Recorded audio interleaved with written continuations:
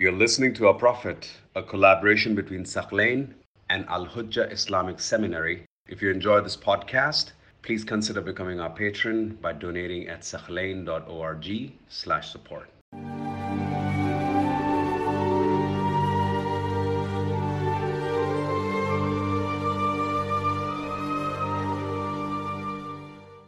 Let's now look at the logistics of the houses of the Prophet, and specifically the house of Lady Fatima alayhi salam. When the Prophet was building his house, his mosque, he built to the southeastern corner of it his room. So the mosque was being constructed. The Prophet at the time was living in the house of Abu Ayyub al-Ansari. He had his own room constructed to the southeastern corner of the mosque. Then to the north of the Prophet's room, you had the house of Lady Fatima and Imam Ali alayhi salam. So the Prophet's room is right next to Fatima's house. Fatima's house is just to the north of the Prophet's room, right along the mosque. This is to the eastern side of the mosque. So if the Prophet's mosque is here, to the east, you have starting from the north, Fatima's house, and then to the south, the Prophet's house.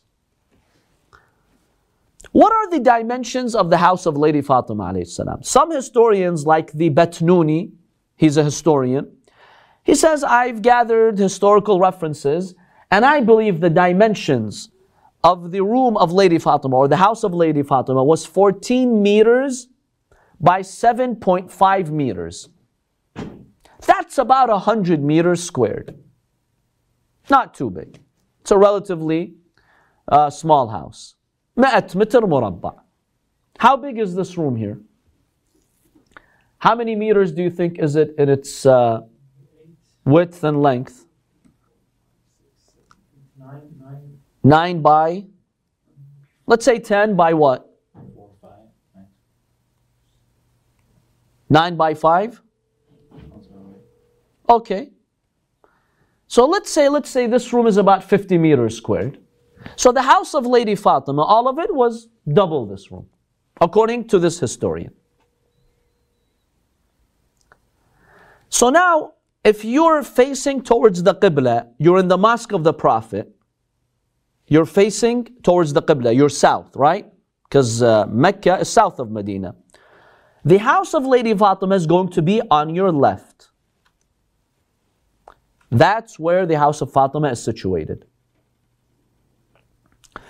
The Prophet ﷺ would normally do tahajjud late at night. He would do his ibadah at night behind the house of Lady Fatima, to the north side, by a pillar called Ustuwanat al-Tahajjud, the pillar of tahajjud. That's where the Prophet normally would pray Salat al-Layl. There was an open area between the Prophet's house and the house of Lady Fatima, a small open area, not too big, but it was decent in size. The Prophet sometimes would go there and do his tahajjud. He would pray. The Prophet would also do ibadah where? In the house of Lady Fatima alayhi salam. Lady Fatima's house was a rest area for the Prophet. He would always come to get some rest, to see his own family. Imam Ali ibn Abi Talib alayhi salam says in one hadith, the Prophet visited us. We made him some food. And then the Prophet did wudu, and he turned towards the Qibla, and then he supplicated to Allah subhanahu wa ta'ala, and he fell on the ground crying and crying and crying. So Hassan came to him, my son Hassan, he told him, grandfather, you're excessively crying. What's happening? So the Prophet told him, my dear son, now Jibreel came down upon me. He informed me how you will be martyred and how your brother Hussein will be martyred. And it's a very emotional conversation. Imam Hussein tells him, grandfather, will people visit us? When my son Hassan will be here in Medina, I'll be in Karbala, will people visit us? The Prophet said, طَائِفَةٌ مِّنْ أُمَّتِي يُرِيدُونَ بِرِّي. A group of my ummah, they want to show respect to me. They will come and visit your graves, absolutely. That's how they'll express their love for my Ahlul Bayt. The source of this hadith is Kamil al-Ziyarat, which is a compilation of many sahih hadiths about the merits of ziyarah. The house of Lady Fatima alayhi salam is also the place where the angels would constantly descend. In one hadith, Imam al-Baqir alayhi salam states that there was a spiritual column connecting the house of Lady Fatima alayhi salam to the arsh of Allah subhanahu wa ta'ala. And the angels of the arsh, morning and night, they would descend to the house of Lady Fatima. Always angels coming. Not a split second do the angels stop from descending to the house of Lady Fatima alayhi salam. So it's a very, very beautiful narration that talks about the blessings that Allah gave to the house of Lady Fatima. Some historical reports indicate that there was a small hole in the wall called Qawwa in Arabic. It's like a small window. So here you have the room of Lady Fatima. Then there's an open area. The Prophet would receive his guests sometimes, or he'd pray there. There was a small window from Fatima's house. And then after this open area, you had Aisha's room. The Prophet's house, Aisha's room. Because remember, Aisha was amongst the early wives of the Prophet. So when the Prophet had the house of Lady Fatima constructed, right next to it you had, to the south of it was the house of Aisha. So what connected the house of Aisha to the house of Lady Fatima was a small open area, and then there was a window, like a hole in the wall, that someone from that open area could actually come and peek into the house of Lady Fatima or hear conversations. So some historical reports, such as the book Wafa al-Wafa, volume 2, page 466, and a hadith that is attributed to Umar ibn Ali ibn Umar ibn Ali ibn al-Husayn alayhi salam. Basically, the hadith states that once something happened in the house of Lady Fatima, and an oil lamp was brought to the house of Lady Fatima, so it was lit at night. Some conversations happened between Fatima and her father in her own house. Aisha came to that small little window and she eavesdropped. She would hear some of those conversations. So next day, Lady Fatima complained to the Prophet. She told him, Ya Rasulullah, Aisha's hearing some of our conversations. So the Prophet ordered for this window to be sealed. So they put bricks and they closed that opening. So Lady Fatima's house was very close to the house of Lady Aisha. It's like, same area here. Now we have mutawatir successive hadiths that indicate the house of Lady Fatima had a door that directly opened into the mosque. Like if you open the main door of the house of Lady Fatima, what's outside in front of you? The actual mosque. There was another door to the south side that opened to that open area, after which you had the house of Aisha. So most historians are of the opinion that Fatima's house did not have a door that led directly into the alley, into the street. No. The only way to really get in was to go through the mosque. Or you had to go through that open area, then into the room of the other wives of the Prophet, then out to the street. You couldn't directly go from the street to the house of Lady Fatima. The Prophet had it structured and situated such that the only door would lead into the mosque. Now that sheds some light on the incident of the door. According to this historical analysis, when they came and they threatened the house of Lady Fatima and they pushed the door and the incidents happened, from where were they coming? From the mosque. Yeah. There are a lot of reports that indicate from the mosque they stormed in. And who would think in those times that from the mosque the Prophet's house would be attacked? Fatima's house would be attacked. And therefore it was very normal if Imam Ali was either praying or in a meeting or doing something, somebody comes knocking at the door, Fatima, that's her house. The masjid is just outside. She would go to the door, don't disturb us. Within seconds they pushed the door on her. This gives us a new dimension to understand these events. Many historians have mentioned this, that the only way out of the house of Lady Fatima is to go into the masjid. And so Imam Hassan, Imam Hussein, Lady Fatima, anytime they needed to leave the house, they would actually go into the masjid and then out. Yeah, there was another room that goes into that open area where the Prophet would receive guests and pray. That's where the Prophet usually, if he wants to go from Aisha's house to Fatima's house, he goes to that open area, from that open area to the house of Fatima. Otherwise, there was no other, door that led to the street. Because on the other side, see, here you have the mosque, here you have the house of Lady Fatima. On this other side, you had the house of Salama. There was no way out to the street. The Prophet had the house of Lady Fatima centered around his rooms with his wives. That's how it was structured. Yes. So saying that if there was a visitor coming not from the mosque area but from the other doors, couldn't get to the house of Lady Fatima. Unless unless you go to the house of Salama or Aisha, and then from there somehow you make your way to that open area. Sure. That was by Allah's command. That's how He wanted the house of Fatima to be.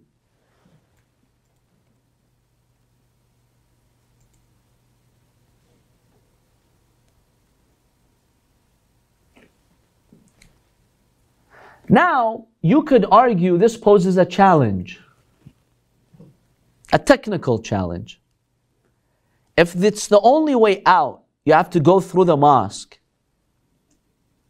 There are certain situations a person is in that needs purity, like the state of janaba, let's say, and going through the mosque, could be a violation of the sanctity of the mosque. Every time you're in the state of janaba, you leave to go and shower outside. Because back then there were public baths. People didn't shower in their homes.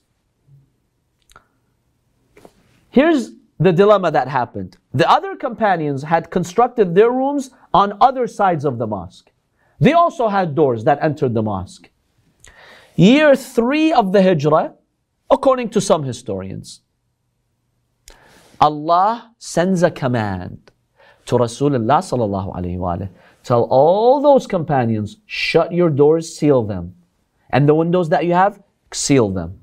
No one has the right from now on to directly enter the mosque. You go out into the street, then you enter the mosque from the main door. The Prophet went on the pulpit. He told them a direct command from God. All of you companions, seal your doors. No one has the right to now access the mosque directly from their rooms. Even if you're on the other side of the wall, but you cannot. Except Ali ibn Abi Talib. Sunni hadith. Except Ali ibn Abi Talib, he's free to enter and leave. This created an earthquake in Medina amongst the companions. Oh, the Prophet made an exception to his son-in-law, to his cousin. Musnad Ahmad ibn Hanbal. Here I'm quoting a Sunni hadith, not a Shia hadith. He says, وَسَدَّ الْأَبْوَابَ إِلَّا بَابَ. He closed all the doors except the door of Ali ibn Abi Talib. In another hadith, the Prophet said, سُدُّ الْأَبْوَابِ. Close the doors. كُلَّهَا. All of them. إِلَّا بَابَ Ali. Except the door of Ali. Another hadith says, سَدَّ أَبْوَابَ الْمَسْجِدِ وَفَتَحَ بَابَ Ali. Successive, authentic hadiths that this happened. Ahmad ibn Hanbal in another hadith, he says, أمر رسول الله صلى الله عليه وآله بسد الأبواب الشارعة في المسجد وترك باب علي. The Prophet commanded all those doors that open into the mosque are closed except the door of Ali ibn Abi Talib alayhi salam. Many other narrations. One hadith states the people came to him, especially from Quraysh, who had that jealousy. They told him, you closed our doors, but you left the door of Ali ibn Abi Talib. The Prophet said, Ma bi amri sadattuha. Wasn't my command. And it wasn't my command that I told Ali to keep his door open. It's all from Allah. I'm just a messenger. I do what God tells me. Why you're making this personal?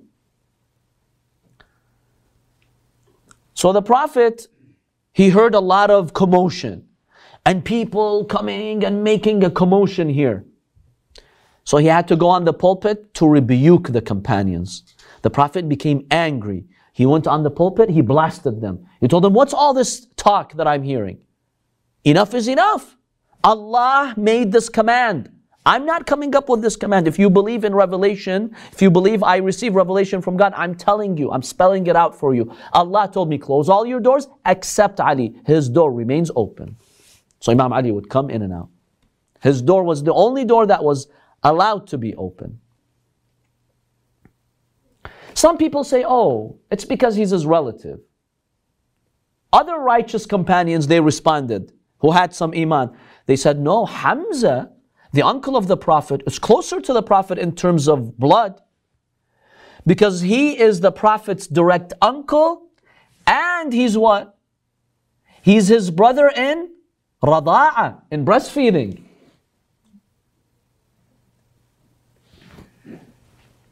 The mother of Hamza, according to some historical accounts, she breastfed the Prophet. So they're brothers in rada'a and they're close in age. Hamza was just a few years older than the Prophet, 2 or 4, according to different historical reports. Whereas Imam Ali is the cousin of the Prophet. Well, who's closer to you in blood? Your uncle and nursing brother, or your cousin? Your uncle. So the righteous companions were saying, no, it's not a matter of him being a relative. Because Hamza had a room there. By the way, this is, some scholars have even mentioned this happened before probably Uhud, when Hamza became a martyr, year 2 or 3 of the Hijrah. The Prophet said, even the door of Hamza is to be closed. So this is, a command from Allah subhanahu wa ta'ala. But many objected and the Prophet had to clarify. The Kha'ir al-Uqba, a Sunni book, he narrates a hadith from Zayd ibn Arqam that confirms there was a commotion and the Prophet had to clarify. The Sunni scholar al-Juwayni, he says this hadith of closing the doors, 30 companions have narrated it. Look at how powerful the hadith is. And Suyuti has gathered 40 paths and chains for this hadith. Now some people try to fabricate that Abu Bakr's door was also left open, but that's a fabrication. It's not valid. If you look at the chain of the hadiths, the circumstances, in fact it's not even known if Abu Bakr had a room there by the mosque of the Prophet. Because historical accounts say Abu Bakr's house was in Sanah. Sanah was a suburb of Medina. That's where his house was. We don't really have any evidence he had a house by the mosque of the Prophet. So these were later fabricators who wanted to attribute this virtue also to Abu Bakr. But it's for Imam Ali ibn Abi Talib alayhi salam.